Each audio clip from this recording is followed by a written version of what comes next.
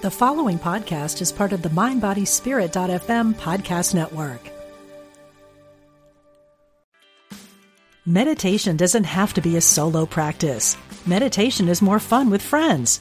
Looking for a way to drop in and hang out at the same time? Join us online at Omega Institute for a meditation party with self-proclaimed meditation nerds Dan Harris, host of the 10% Happier podcast, Sebene Selassie, and Jeff Warren.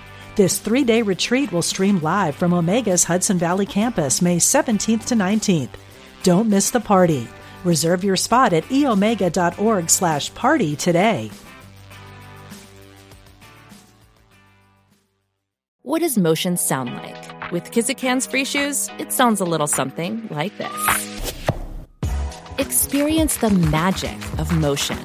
Get a free pair of socks with your first order at kizik.com/socks.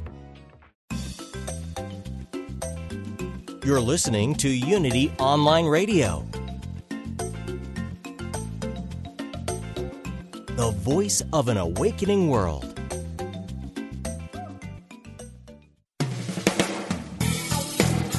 Welcome to Truth Transforms. Join in for spiritually enlightening discussion and the practical application of new thought principles. Here's your host, Reverend Galen McDowell.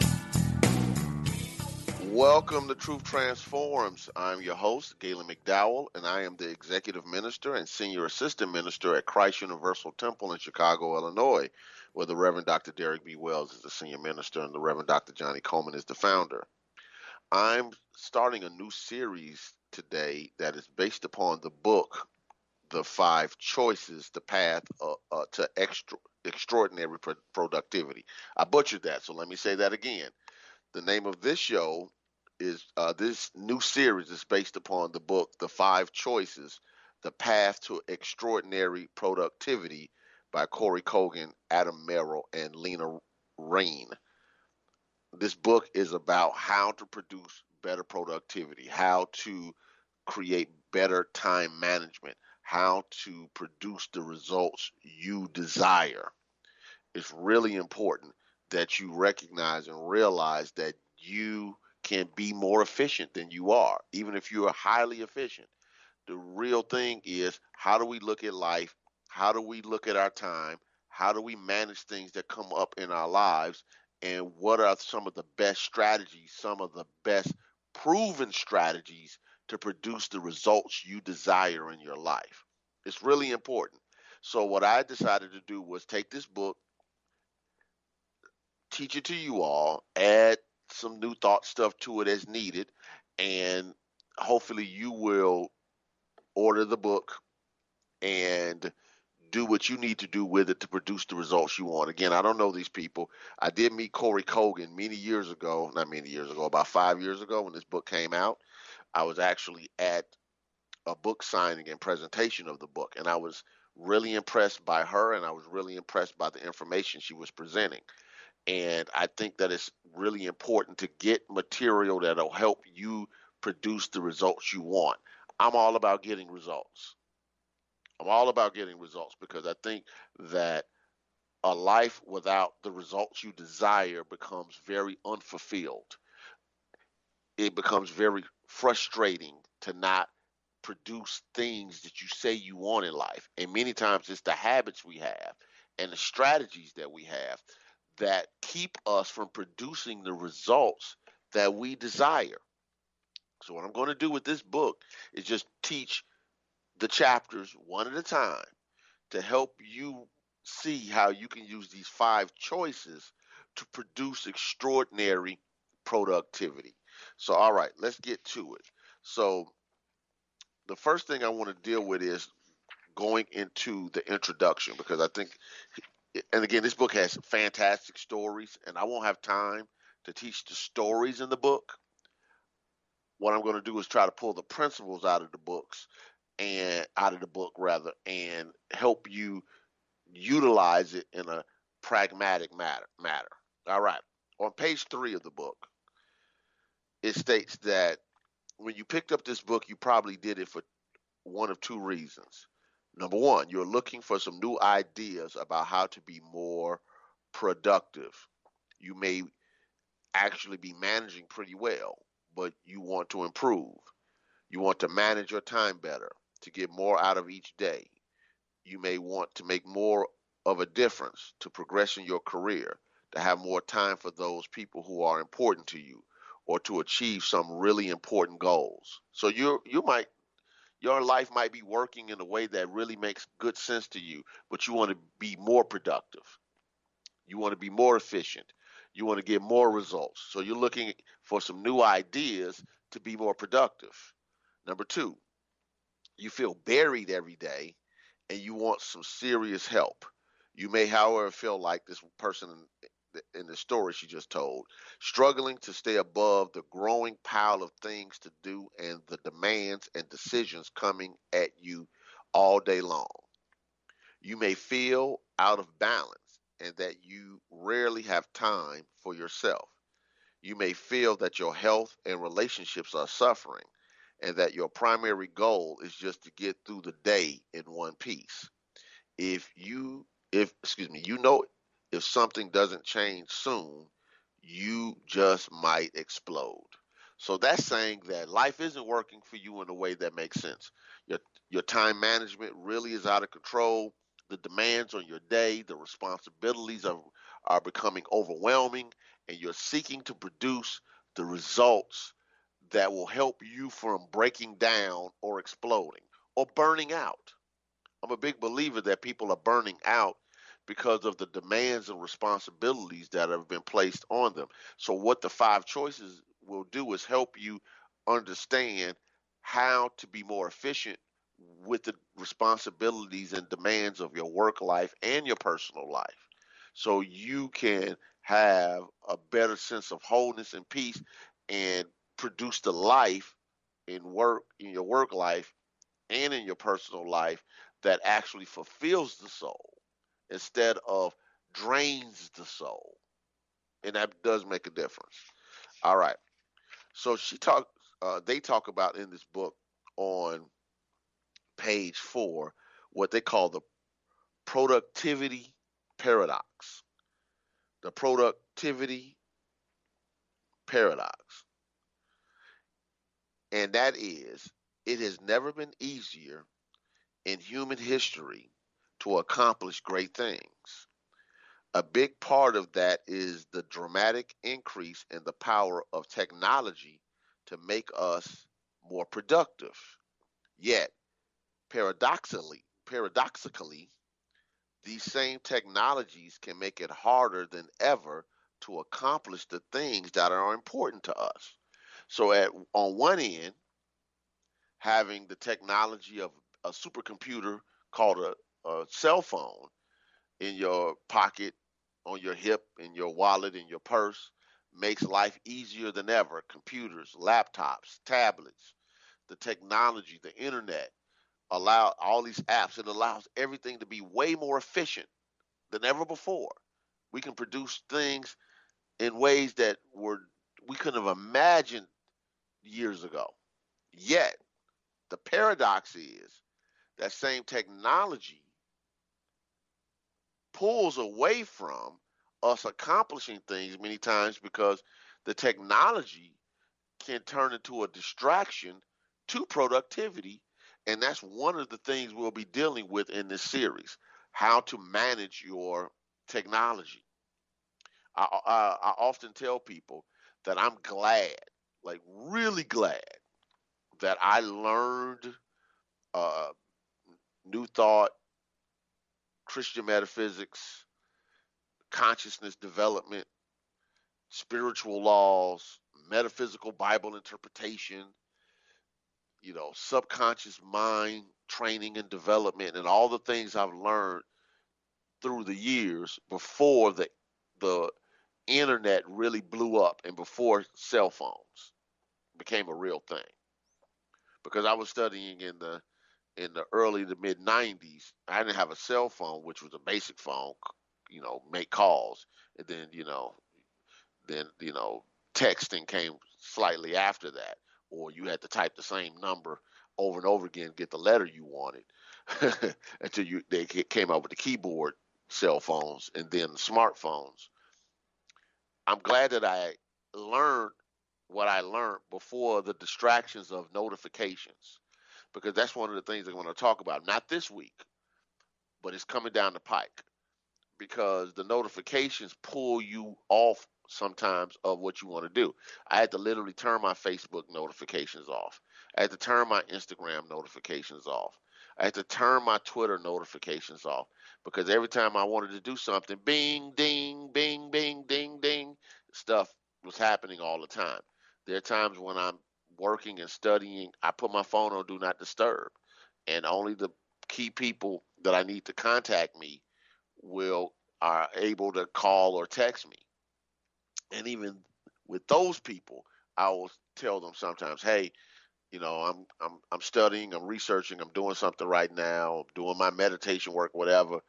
Don't call for an hour, don't call for 2 hours or whatever, because I need them to understand that it's that all those notifications, they do something to the brain to pull your attention away from it. Having YouTube, having all the apps, having games on your phones, having all the social media on your phones, all of those things do something to the brain. And it's important that we pull ourselves away and use the technology, and not allow the technology to use us. And I'm not saying that's not easy, because I, of myself, am working with getting better with not allowing my iPhone to be a distraction, because it can be. And, you know, and sometimes you have to, do things, you have to be very proactive to make sure that you are taking control of your life. Now, let me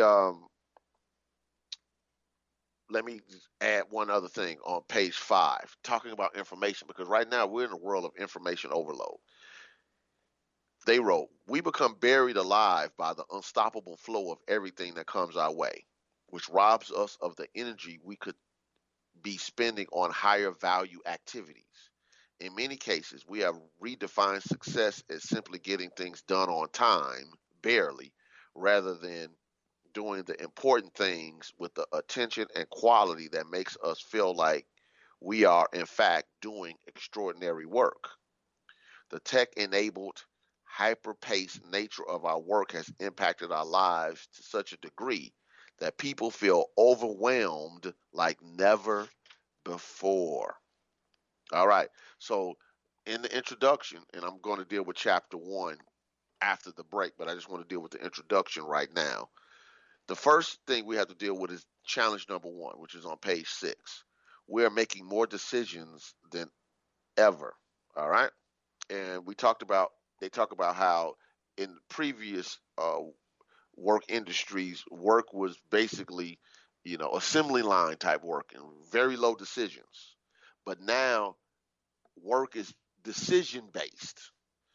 And they wrote it this way. However, in the 21st century, the way value is created has shifted from the manual labor required to put things together to the creative mental labor that designs, engineers, markets, and sells today's complex processes, services, and products. Today's economic value has shifted from low decision content work to high decision content work, from our hands to our brains.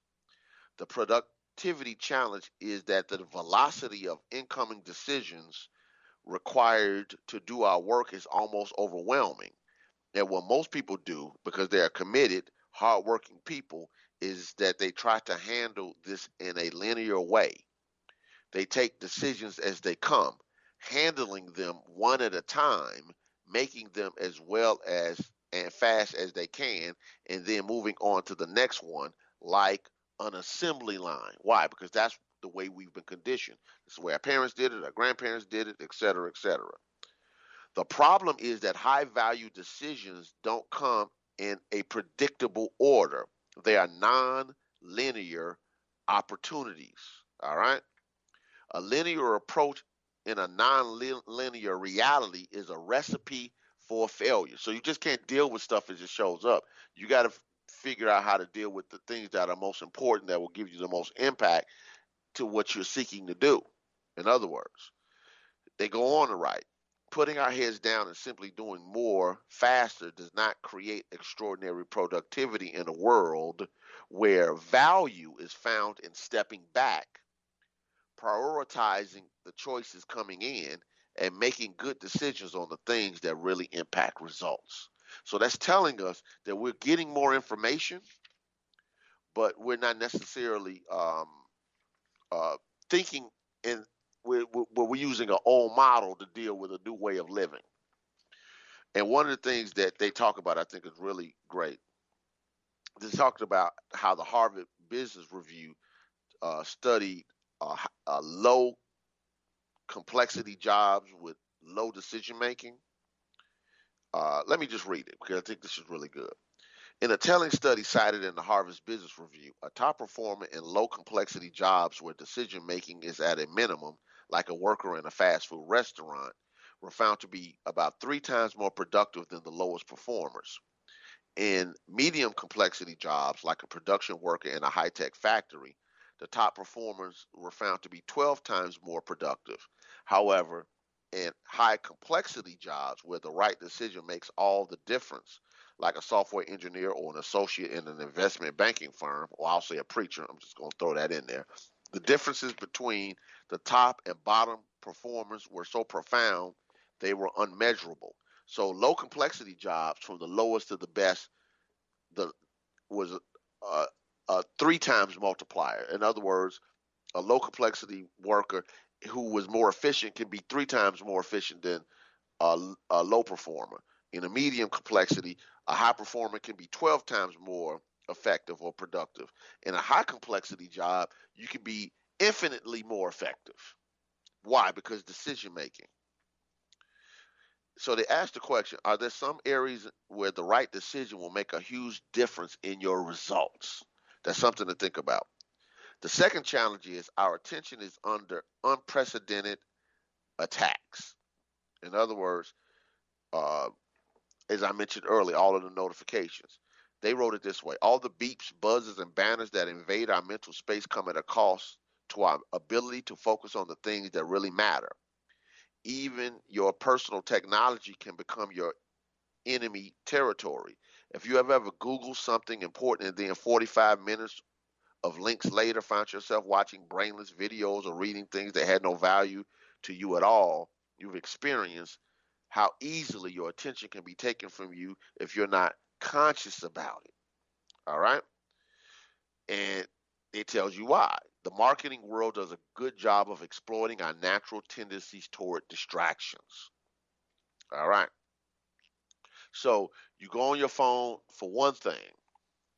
The next thing you know, you find yourself on Amazon. You find yourself watching a YouTube video. You find yourself playing a game. You pop on Facebook for one notification, and then you find yourself 30 minutes later scrolling on Facebook, looking at other people's pages, reading comments, reading articles. How does that happen? It's intentional. And that's why you have to be mindful about taking your time back. All right? So the author wrote on page 9, when we say we are paying attention to something, we are recognizing that attention comes at a cost. It takes an investment of energy to attend to something. This is not just figurative, it is biological and neurological, because attention requires effort. It is far easier to let your brain become distracted by less important things. So your attention comes at a cost. Your attention is an investment in something. And when you invest in something, you're not investing in something else. And then when you want to do the important stuff, you might not have the mental space and energy to invest in it the way you need to produce the results you desire. So they go on to say, bottom line, if we're not careful, we can go on mental autopilot, moving from one stimulating and distracting input to another, and miss the things that are uniquely meaningful, the things that can make our days, lives, and relationships extraordinary. All right. The third challenge is we're suffering from a personal energy crisis. Again, challenge number 3. We're suffering from a personal energy crisis. All right. It says, in the middle of all the decisions coming at you and the attention grabbing distractions around you, do you find yourself struggling to think clearly at work? Do you feel worn out much of the time? All right. So, and then it goes on many things about the coffee and stimulus and the energy drinks and other things we do to try to stay on track because we feel mentally tired. The next paragraph states, a productive life is a conscious life, and that takes mental energy. All right. All right. And I love this. Next paragraph. Energy management is just not about physical energy, although that is important too. It's about the raw energy requirements of performing mental labor. Again, this is not just metaphorical, it is biological and it is a biological and neurological reality. Your brain needs certain things in order to function well, like glucose and oxygen. And there are a number of factors that influence how well they are supplied to your brain. Yet, our normal work environments are extremely unfriendly to our brains. In other words, the normal work environment is pressing on your brain. I really want that to land. So, moving on. What's the impact of all of these challenges? Page 11. In this research, people indicated that about 60% of their time was being spent on important things, and about 40% was being spent on things that were not important to them or their companies.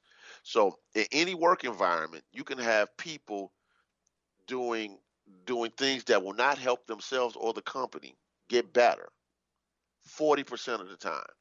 In your personal life, doing things 40% of the times that will not help you, not help your loved ones in any way, shape, or form get better or produce the results you desire. In no way, shape, or form. I really want that to land.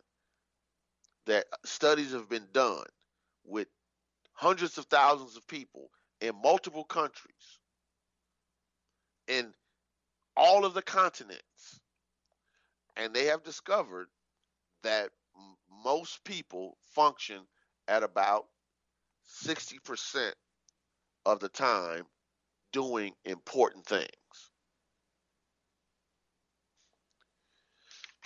All right. From an organizational standpoint, this implies that only about half of the money you spend on payroll is being directed toward things that matter to your organization. When it comes to your family life, that means that little more than half of what you do is really making a productive impact in your family. All right? So they say it this way on page 13. In our experience, this is the biggest hidden cost in organizations today. It is the cost of people spending their precious time, attention, and energy on things that don't drive your most important results. You know, this is one of the things that every manager and leader has to deal with. Pulling people away from things that don't matter, making mountains out of molehills, focusing on things that won't move the needle, focusing attention, mental energy, emotional energy, physical energy, financial resources on things that don't help us get the results we desire. You know, I often tell people, even at Christ Universal Temple, when I see sometimes people being pulled into some stuff that they don't need to do, I'll say, hey, your time is too important to be pulled into this. Your time is too important. Your skill set is too important to the overall good to be pulled into some of this other stuff. You got to be really, really careful. So we have to ask ourselves about producing results. All right? What is it that we're seeking to do? And how are we seeking to do it? So what's the promise of this book and this series? This is found on page 17. Our premise in writing this book is that everyone has the capability to do extraordinary work. Everyone has the potential to go to bed at the end of each day feeling satisfied and accomplished. However, In order to do this, you will need to directly address the three challenges that underlie the productivity paradox. You will need to increase your capability in three areas. You want to write these down. The three areas you need to increase your capability in are decision management, attention management, energy management. Again, decision management, attention management, and energy management. What these five choices will do is help you get better around these three areas. That's what this series is about. And we're going to study it all of March and all of April. Like in the Bible, what Jacob said to God, I'm not going to let you go until you bless me. So we're going to take our time with this series, and we're going to drill down with this one by one, bit by bit, to produce the results that are necessary for us to get the life that we desire. That's extremely important. And I don't want us to get around it. It's extremely important.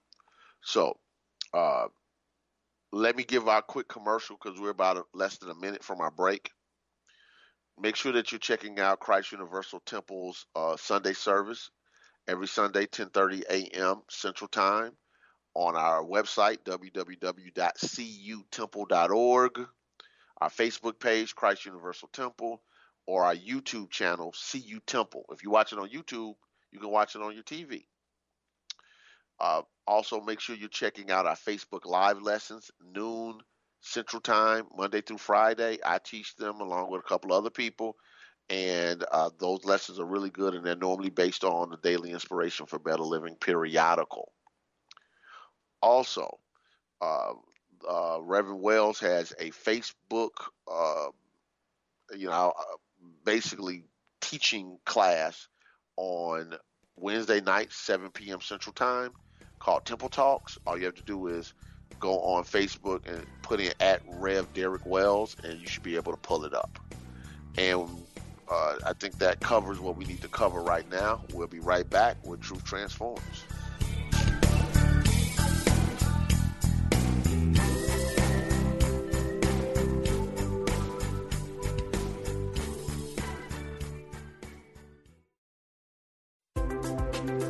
All are welcome. We're glad you found us. Unity Online Radio, the voice of an awakening world.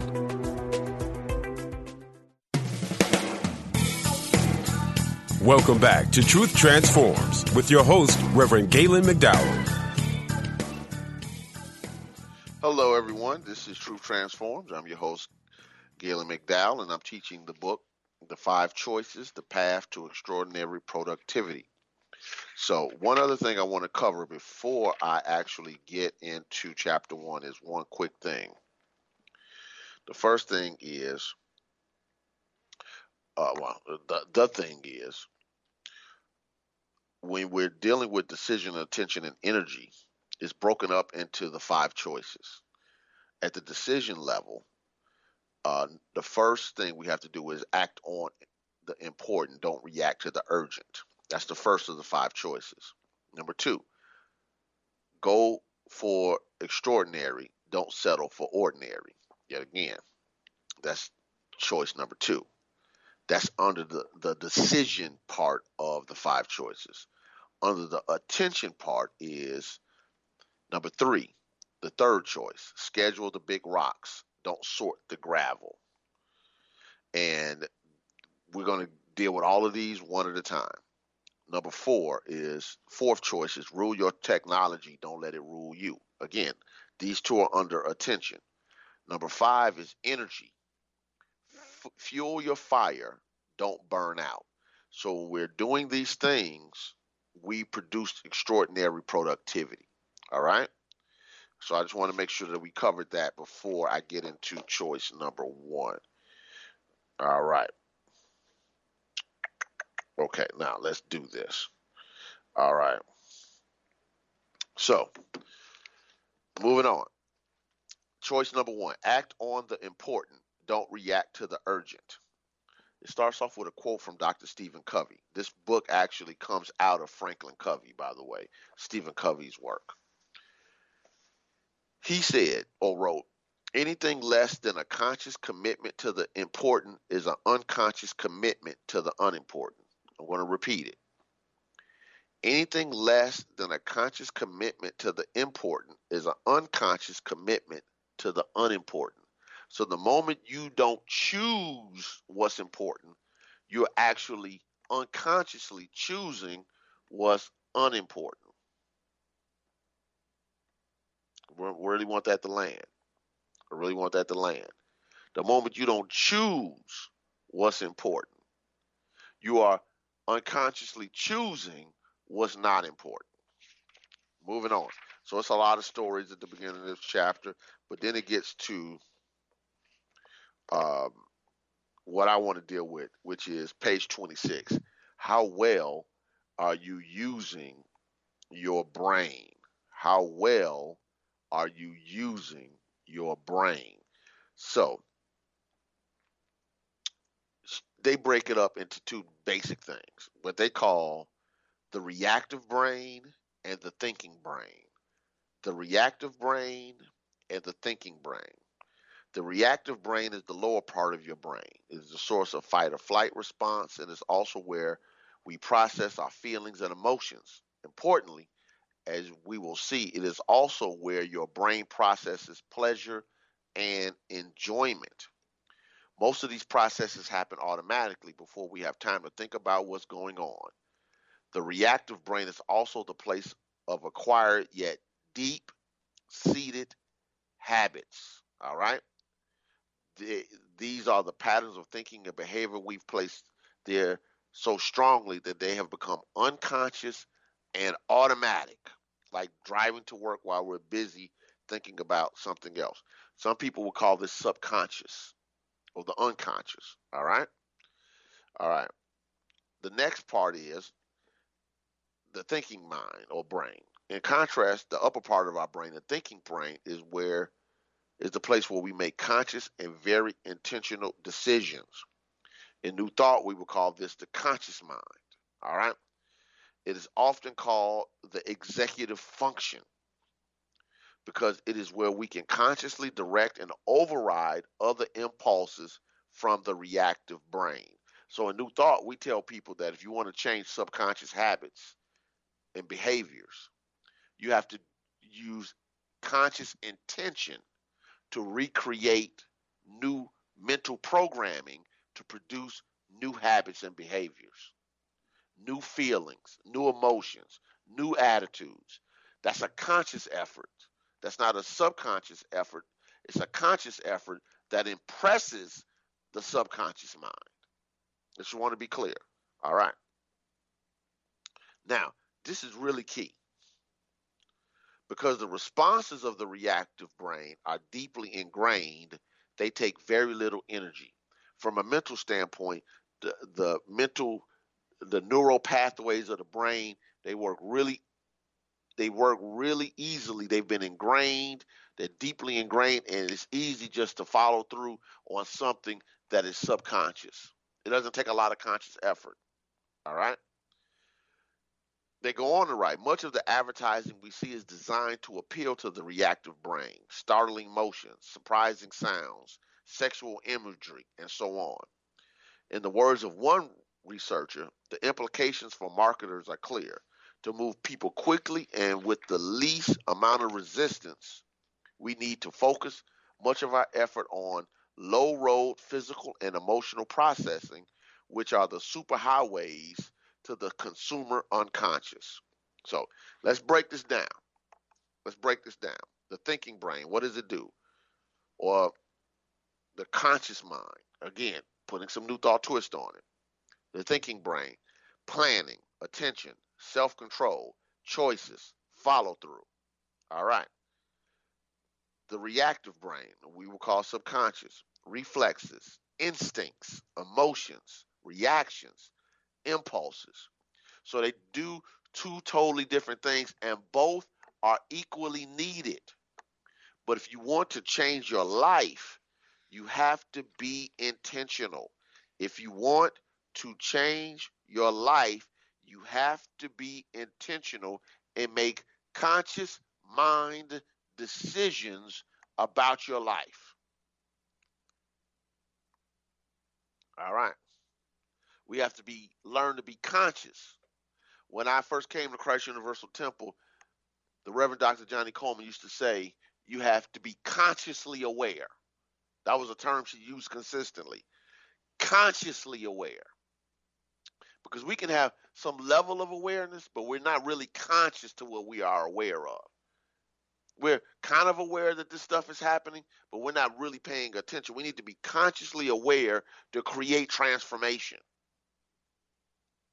All right. So the method that they're going to use to help us with this is what Franklin Covey calls the time matrix. And the time matrix is based upon two things: urgent and important. It is based upon, it's a quadrant, so it's 4 levels or 4 sections, but they're all based upon urgent and important. What is urgent? Something that feels like it has to be done right now, whether or not it makes a difference in terms of results. Important, something that if not done will have serious consequences in terms of results. Now, I can't show you on an audio podcast what this looks like, but if you buy the book, you'll see it. And if push comes to shove, just look up Franklin Covey, the 4 quadrants. The 4 quadrants, and it will help you have a visual of this. Now, what are these 4 quadrants? There's quadrant number 1, which is necessity. All right? Necessity contains things that are both urgent and important. It is filled with crises like a hospital visit, emergency meetings, last-minute deadlines, pressing problems, and unforeseen events. These are the things that need to be done now, and if not done, could have serious consequences. That's why we call it the quadrant of necessity. These are the things that come, these are the almost emergency things. These are the things that have to be done right now. Drop everything. It has to be done right now. However, they wrote, if you spend a lot of time in Q1, quadrant 1, you may feel productive and energized, but if you spend too much time there, you may also burn out. Spending all your time dealing with the drama of crises and pressing problems will keep your stress levels high and drain you of your best thinking and creative energy. Although it is often necessary to be in Q1, it is rarely where we do our best work, most creative and highest value work, even though it may feel like it at the time. This is where you have to be careful, because Q1 is where you get the high of the last minute completion of something. There are folks, and I've been guilty of this myself, because I'll tell myself, I do my best work when I'm under pressure. But is that true, or you're just really good at it and you get a high from doing things at the last minute? Or would you be more productive with better planning? You have to be careful of the high your brain will give you from beating the last minute deadlines. In other words, you create the problem to get the high, to reinforce the belief that you do your best work under pressure. Now we're going to skip Q2 for a moment to go to Q3. Q3, quadrant 3, is the quadrant of distraction. Quadrant 3 activities are urgent but not important, because things here are urgent. They feel like they need to be done now, but in reality, there are no serious consequences if you don't do them. Many people spend a lot of time in quadrant 3 thinking they're in quadrant 1. However, they're just reacting to everything coming their way. They are confusing motion with progress, action with accomplishment. You got to be careful. A lot of people do Q3, quadrant 3 work, things that are urgent, but they're not really important. They don't really move the needle. All right? They go on to say, Q3 takes the attention and energy we could be putting toward things that are really important and that can really make an impact every day at work and at home. Then there's quadrant 4. Quadrant 4 is the quadrant of waste. Things in quadrant 4 are neither urgent nor important. We call this the quadrant of waste. We shouldn't be here at all, but we often get so burned out fighting in Q1 and Q3 that we go here to escape. This is where we let our brains go completely unconscious and fill our time with excessive relaxation. Not relaxation, excessive relaxation. You know how you can relax so long that you feel like you're tired? Like you've been resting all day, but you feel tired from being in the bed and being on the couch. That's excessive. Excessive television, gaming, internet surfing, gossip, and other time wasters. Q4 is where we find things that are taken to extreme. Appropriate and renewing relaxation, for instance, is very important activity and is found in quadrant 2, which we'll talk about shortly. But when we find that we have spent 10 hours on the weekend still in pajamas with the remote in hand watching reruns of some reality show we don't even care about, we've known we've gone from productive relaxation to some murky, deep place into quadrant 4. When we spend a lot of time in quadrant 4, we feel lethargic and aimless. If we stay there too long, we can experience depression and even despair. We can feel guilty, knowing that our time would be better invested in more important things, but we lack the energy to go there. Although we might find momentary pleasure in some of the activities, they are really empty calories. They don't nourish our lives, our relationships, or our sense of self-worth. The time and energy you invest here generates zero return. Now let's talk about quadrant 2. This is where you want to live.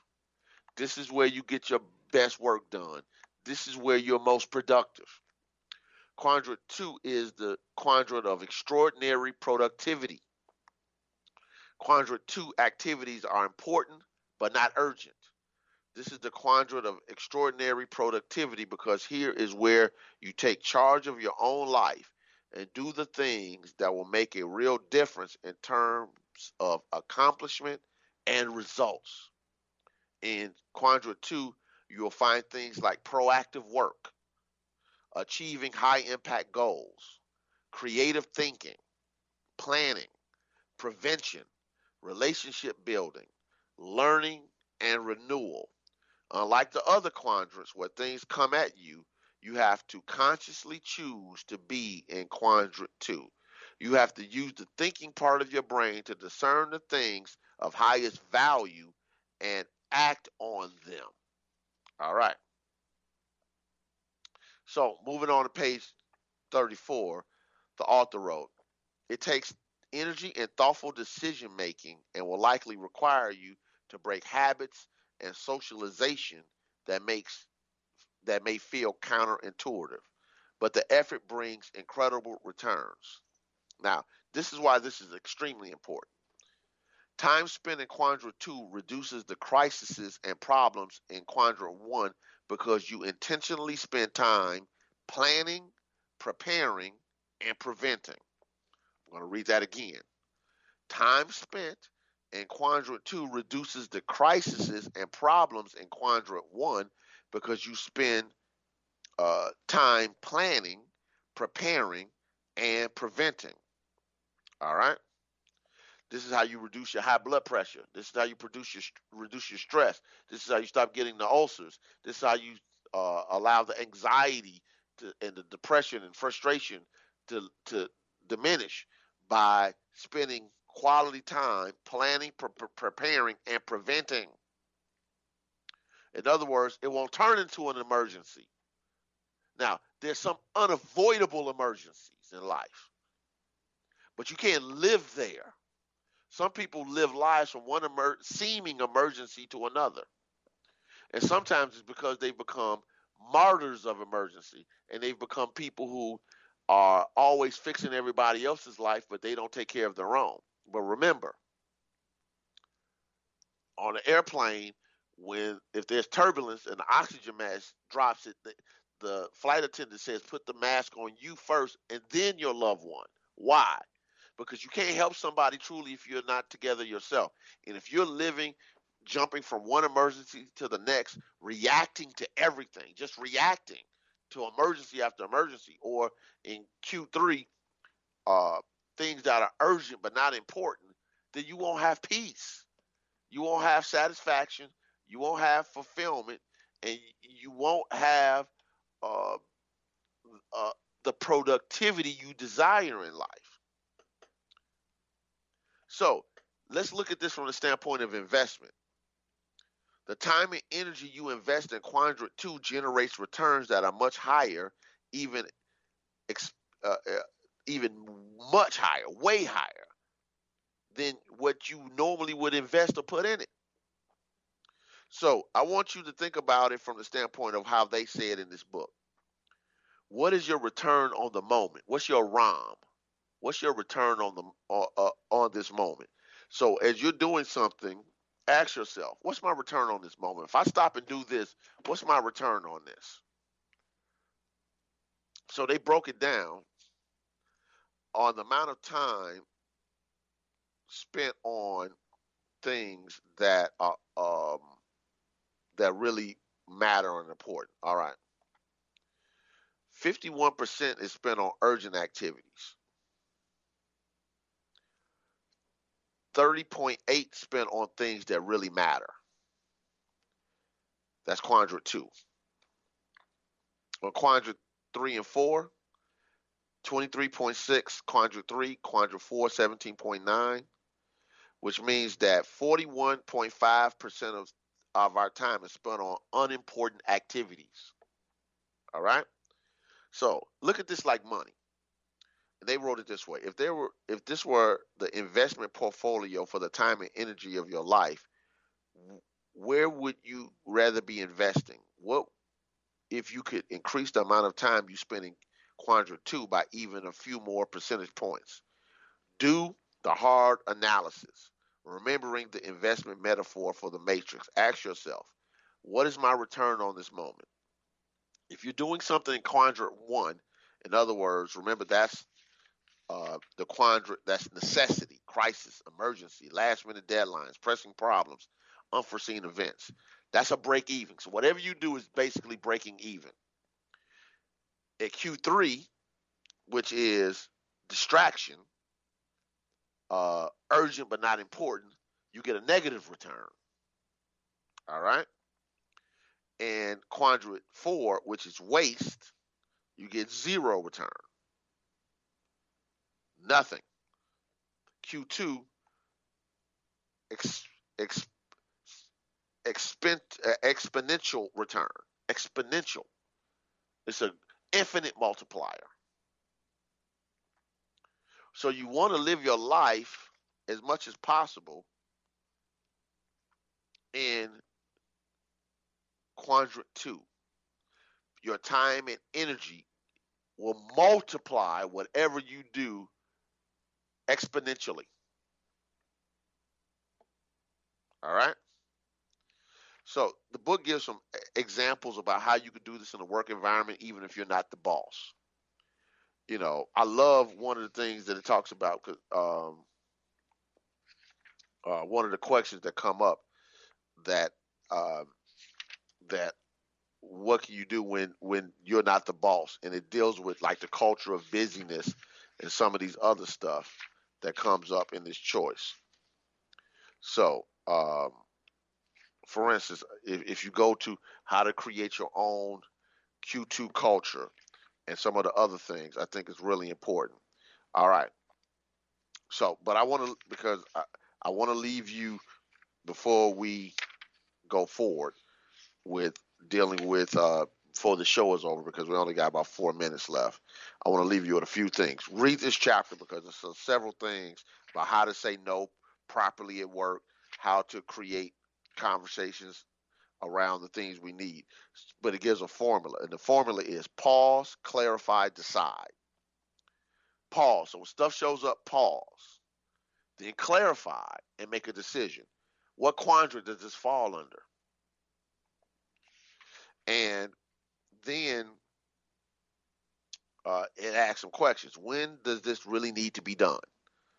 How will this impact the project we're working on? Is there another resource or method for getting this done? Where does this fit relative to the other priorities I'm working on? All right. And it also talks about, if you're the boss, on page 53, how do you create this culture? Are my team's goals and priorities clear to everyone? That's a good question if you're the leader. What am I doing that puts people in crisis mode, quadrant 1?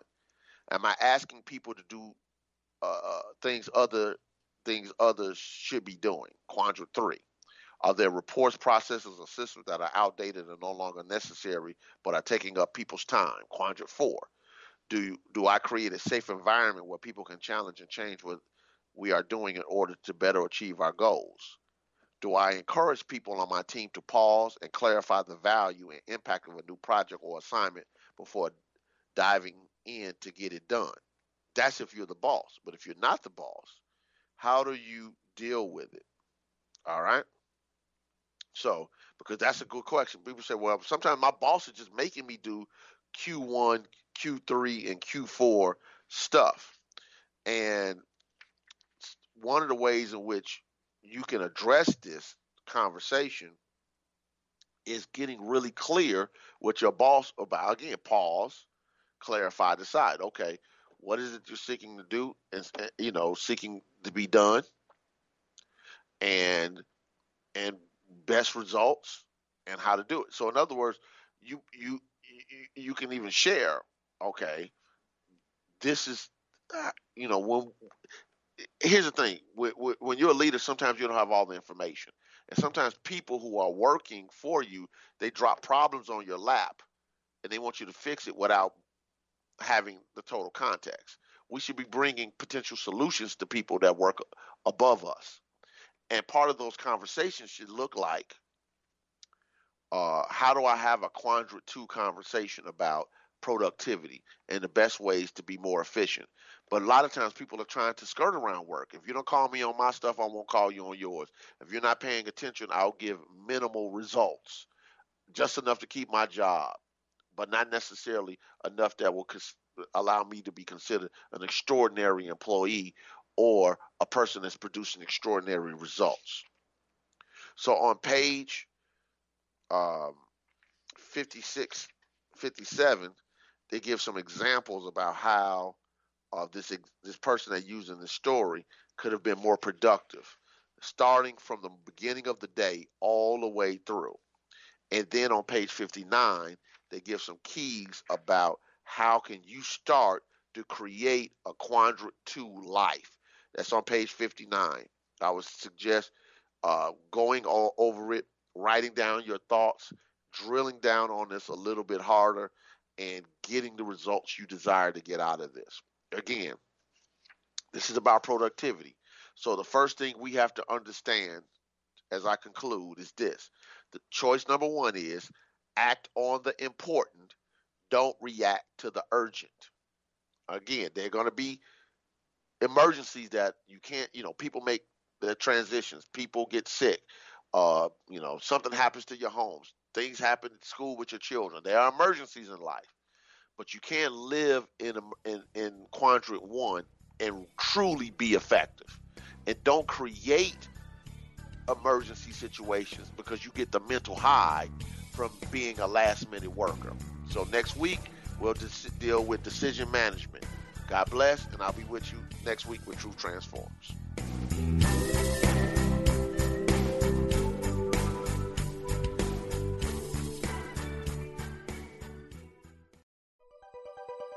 Thanks for listening. This is Unity Online Radio, the voice of an awakening world.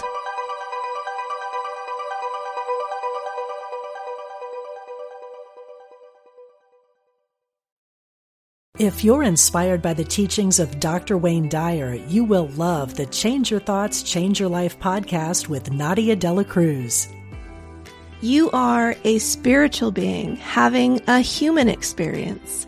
My name is Nadia Dela Cruz, and I started the Change Your Thoughts, Change Your Life podcast to explore spiritual topics like manifestation and meditation with guests who share their own stories of insight, awakening, and transformation. Listen now on the mindbodyspirit.fm podcast network or wherever you get your podcasts.